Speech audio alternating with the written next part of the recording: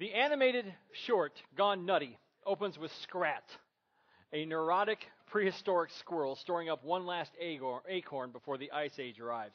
From all appearances, Scrat has been very, very busy.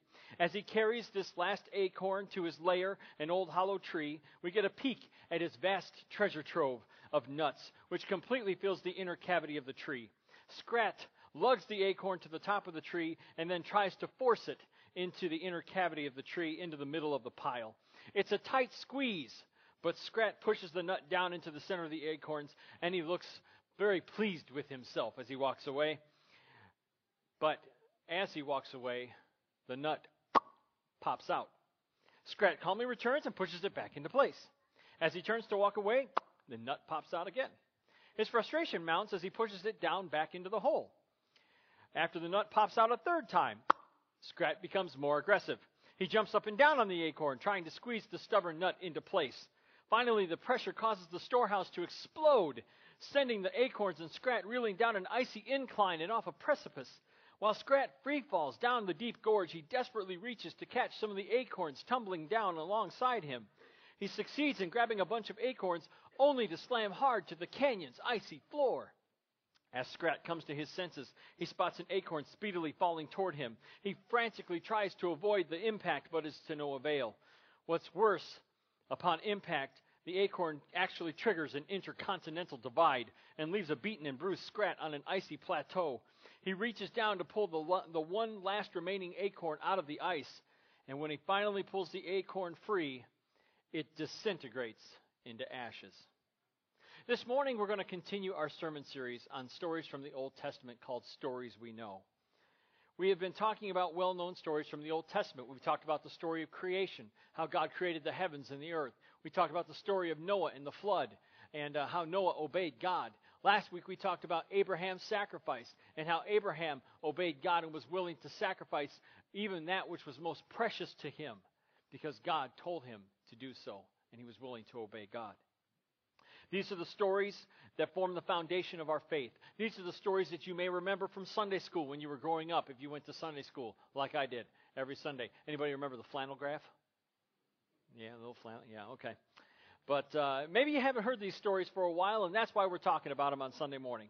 We're going to talk this morning about the story of the golden calf. We will discover that the obsessions and the idols of our world will one day simply turn to ashes and dust, just like Scrat's acorn. Last week we talked about the story of Abraham's sacrifice. This week we fast forward through the end of Genesis to the foot of Mount Sinai. Moses was up on the mountain with God. Exodus 24:18 tells us that Moses went up there for 40 days and 40 nights, and the people were without their leader. They did not know where he went, and they did not know what had happened to him. He could have died up on that mountain for all they know. He was up there with God. Sure enough, he could have died. The people were terrified of God, and in Exodus chapter 20, verse 19, they told Moses to talk to them instead of God because they believed that if God spoke to them, that they would die. So Moses' brother Aaron, the high priest, tells them to take off their earrings and give them to him. This is Moses' brother Aaron. He's the high priest of the people. He says, take off your earrings, take off your jewelry, and give it to me. He took the earrings and their gold, and he melted them down and fashioned them into an idol in the shape of a calf. So he takes the gold and he puts it and he makes it into a golden calf. Okay, but wait, there's more. Exodus 22, Exodus 20, verse 2 is the beginning of the Ten Commandments. God said, I am the Lord your God, who brought you up out of Egypt, out of the land of slavery. That's what God said. I am the Lord your God. I brought you out of Egypt. I brought you out of the land of slavery.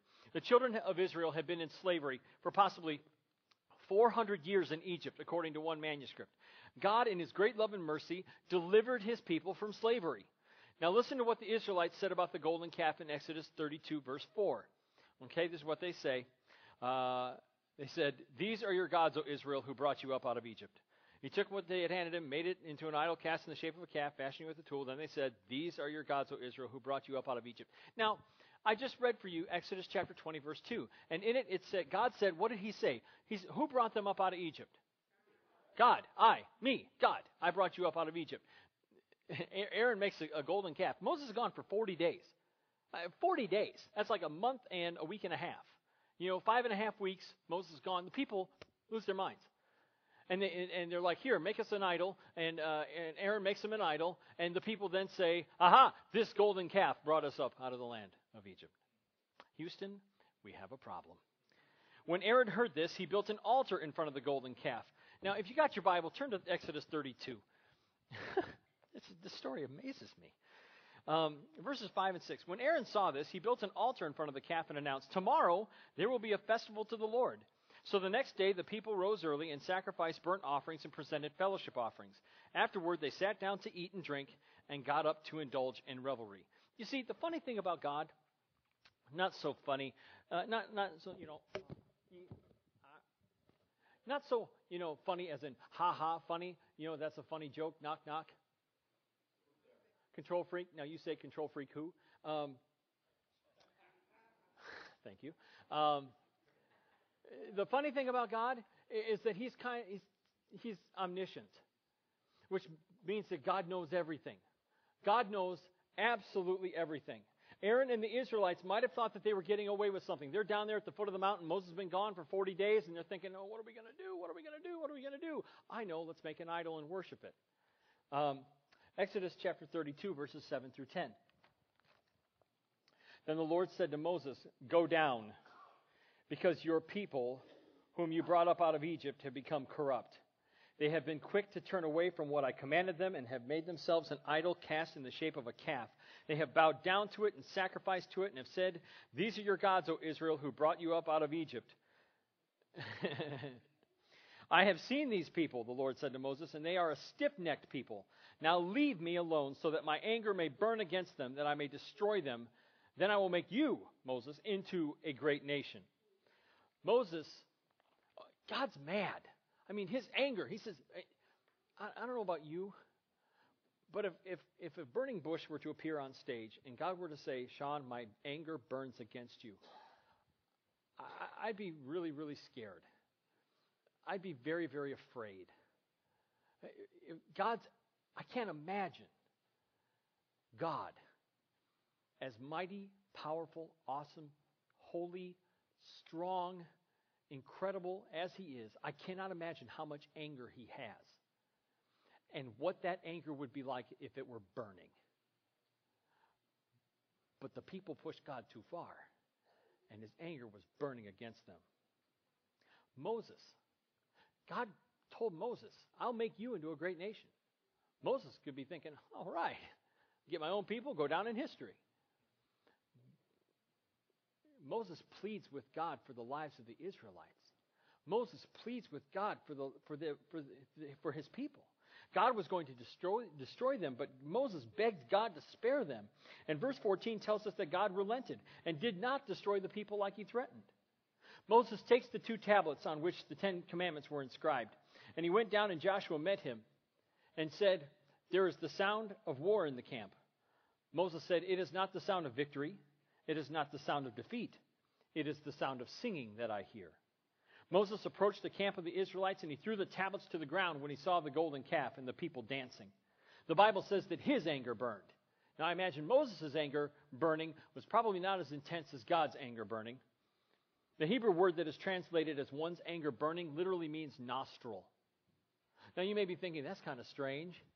Have you ever been so angry that your nostrils flared? That you could breathe fire out of them? I think that's what it's getting at. That's how upset Moses was with the children of Israel. He burned the golden calf in fire, and he ground it into powder, and then he made the people drink it. Now that's burning anger. That is anger. Then he turns his attention to his brother Aaron. I've got 2 brothers. Okay? They've made me mad at points in my life. They've frustrated me. They've angered me. And there's nothing like, sibling rivalry. Moses turns his attention to Aaron. Verses 21 through 24 of chapter 32. He said to Aaron, what did these people do to you that you led them into such great sin? Do not be angry, my lord, Aaron answered. You know how prone these people are to evil. They said to me, make us gods who will go before us. As for this fellow Moses who brought us up out of Egypt, we don't know what has happened to him. So I told them, whoever has any gold jewelry, take it off. Then they gave me the gold, and I threw it into the fire, and Out came this calf. What? I threw it into the fire and out came this calf. Moses is an idiot, right? I mean, that's what Aaron must be thinking. Moses is dumb. He's my brother. I've known him my whole life. I mean, he'll fall for this. I threw the gold in the fire, and out came this calf. Amazing, huh? Poof. Well, let's read the rest of the story. Exodus 32, 25 through 35. Moses saw that the people were running wild, and Aaron had let them get out of control, and so became a laughingstock to their enemies. So he stood at the entrance to the camp and said, "Whoever is for the Lord, come to me." And all the Levites rallied to him. Then he said to them, "This is what the Lord, the God of Israel, says. Each man strap a sword to his side. Go back and forth through the camp from one end to the other, each killing his brother and friend and neighbor." The Levites did as Moses commanded, and that day about 3,000 of the people died. Then Moses said, "You have been set apart to the Lord today, for you were against your own sons and brothers, and he has blessed you this day." The next day Moses said to the people, "You have committed a great sin, but now I will go up to the Lord. Perhaps I can make an atonement for your sin." So Moses went back to the Lord and said, "Oh, what a great sin these people have committed. They have made themselves gods of gold. But now please forgive their sin. But if not, then blot me out of the book you have written." The Lord replied to Moses, "Whoever has sinned against me, I will blot out of my book. Now go, lead the people to the place I spoke of, and my angel will go before you. However, when the time comes for me to punish, I will punish them for their sin." And the Lord struck the people with a plague because of what they did with the calf Aaron had made.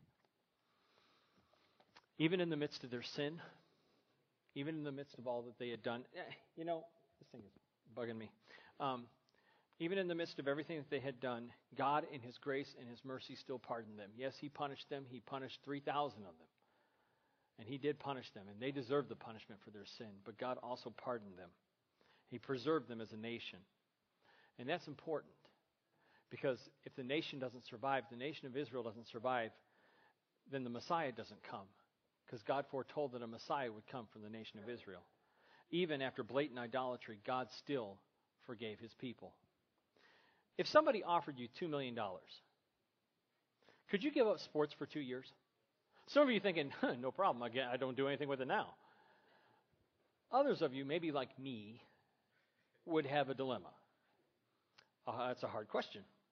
Well, this was a question a sports radio station once asked of its listeners. No games on TV, radio, or in the person. No sports page. No ESPN highlight films. No Tuesday morning arguing about Monday Night Football. One fan phoned in and said no.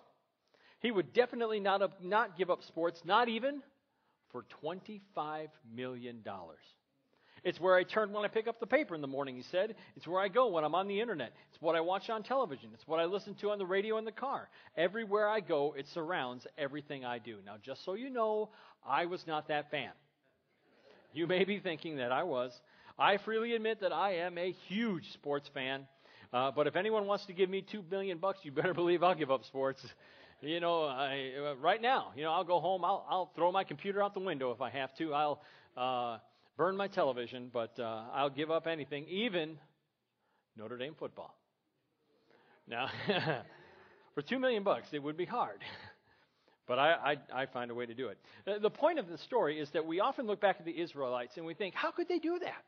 I mean, these are the Israelites. They had been freed from slavery. They saw 10 plagues on Egypt, the firstborn dying. These people saw some amazing stuff.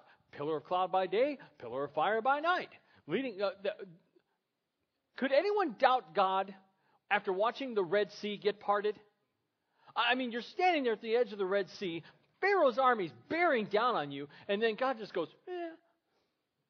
The water parts, you walk through on dry land. How awesome is that? I mean, you're walking on dry land where a sea once was. You've seen God do all these amazing, incredible, powerful things. You're standing at the foot of Mount Sinai. God is up on the mountain, just lightning and thunder and clouds and rah. You're standing there at the foot of the mountain. Moses is gone for 40 days. And you think, oh, well, there's no God. Let's worship a calf. What is wrong with these people? How could they be so foolish as to craft a golden calf, bow down and worship it, and not think that they were going to infuriate God?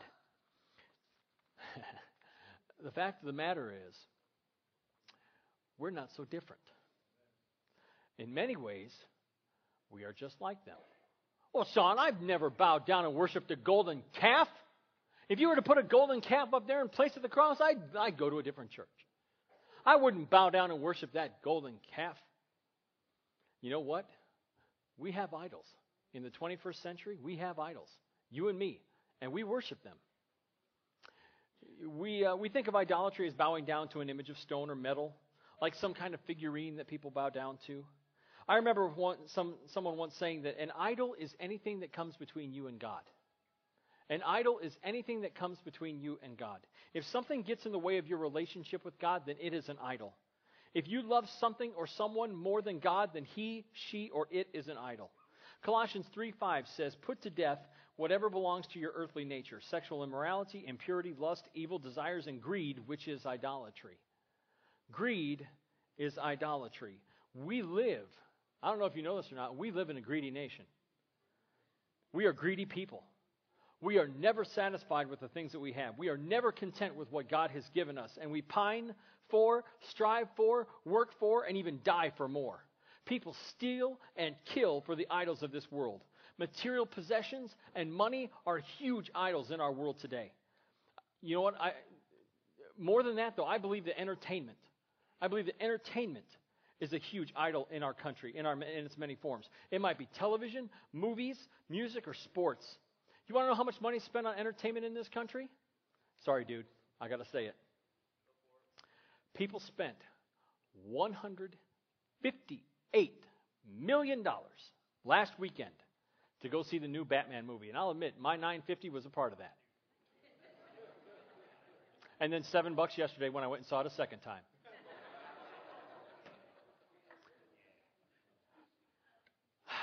I didn't say it was perfect. People spent over $9.6 billion last year to see movies.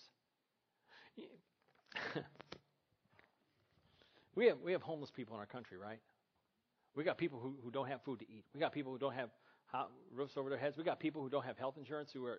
We got people losing their houses and mortgages and stuff. And yet we'll fork down $9.6 billion to go to the movies for 2 hours of escapism. Now, look, I'm not perfect. I've been to the movies. Part of I put down the money too. I could have taken that money. I could have sent it to a needy kid down in New Orleans, where still struggling with the Hurricane Katrina. I could have done that, but I went to the movies instead. $16.50 in the last week. We have spent this year over $5 billion to see movies. $5 billion. CDs and cassettes. It was like over 5 million CDs and cassettes were sold last year. Over 840 million digital audio files were purchased over the internet. The police, not the cops, the police, the band, their reunion tour last year sold 1.15 million concert tickets. 1.15 million concert tickets. Earned $131 million. Ticket prices averaged $114.32 for 90 minutes of 80s rock. And you know what? That's not even the most expensive average ticket from last year. The average cost of a ticket to see Barry Manilow was $141.72. He writes the songs that make the whole world sing, man. So far this year, concert tickets have sold $1.05 billion in concert tickets. Should I talk about how much money is spent on sports in this country? The world's top 10 athletes made over $460 million last year, and half of them live in the United States. Tiger Woods made $128 million last year. I could live on that. I'm just saying, I think I could manage. He has made over $800 million in his 13-year career. I've been preaching for 11 years. I haven't made anywhere near $800 million. Of course, I can't hit a golf ball either, but money is an idol. Entertainment is an idol. Sex is an idol in our country. Over $13 billion is spent every year on pornography. Nearly $100 billion spent worldwide. It's a golden calf in our world today. There are other golden calves that we worship in America. Some people worship the earth and the creation rather than Creator. Some people worship celebrities. How many magazines do you stand there in the line at the grocery store, and how many magazines are devoted to celebrities? Millions of dollars paid to Brad and Angelina for the first pictures of their twins. How much? Millions of dollars, literally. So we can see Brangelina's kids first. Some people worship at the altar of power. Some people worship the church, when in reality it is the church that should be worshiping God. Do you think you might be worshiping a golden calf in your life? Here's how you can tell. 2 things. Check your daily planner, check your checkbook. What do you spend the most time doing, and on what do you spend the most money? Matthew 6:21 says, "For where your heart is, there your treasure will be also." What we treasure most is what we will spend the most time doing and what we will spend the most money on. It could be work, which is not a bad thing in and of itself, but when it becomes an obsession and takes away from time with God, then it becomes a golden calf. Frank Sinatra's daughter, Tina, recalled her father's unceasing drive to succeed and make money, even when his health was at risk.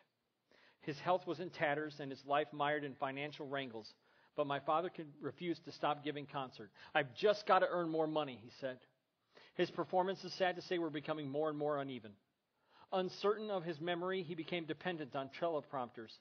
She said, "When I saw him at Desert Inn in Las Vegas, he struggled through the show and felt so sick at the end that he needed oxygen from a tank that he kept on hand. At another show, he forgot the lyrics to Second Time Around, a ballad he had sung 1,000 times. His adoring audience finished it for him. I couldn't bear to see Dad struggle," she said. "I remembered all the times he repeated the old boxing maxim, 'You got to get out before you hit the mat.' He wanted to retire at the top of his game, and I always thought he would know when his time came, but pushing 80, he lost track of when to quit. After seeing one too many of these fiascos, I told him, 'Pop, you can stop now. You don't have to stay on the road.' With a stricken expression, he said, 'No, I've got to earn more money. I have to make sure everyone is taken care of.'" So what's the answer? Our Lord and Savior, Jesus Christ, gave us the answer in the Sermon on the Mount. Matthew chapter 6, verse 33. "Seek first his kingdom and his righteousness." Seek first his kingdom and his righteousness. Jesus was talking about all the things that preoccupy our minds. He was talking about all the things we worry about, what we eat, what we're going to drink, what we're going to wear, especially me. He was talking about the golden calves that we worship. Why should we worry and run after these things when our Father knows that we need them and he will provide them for us?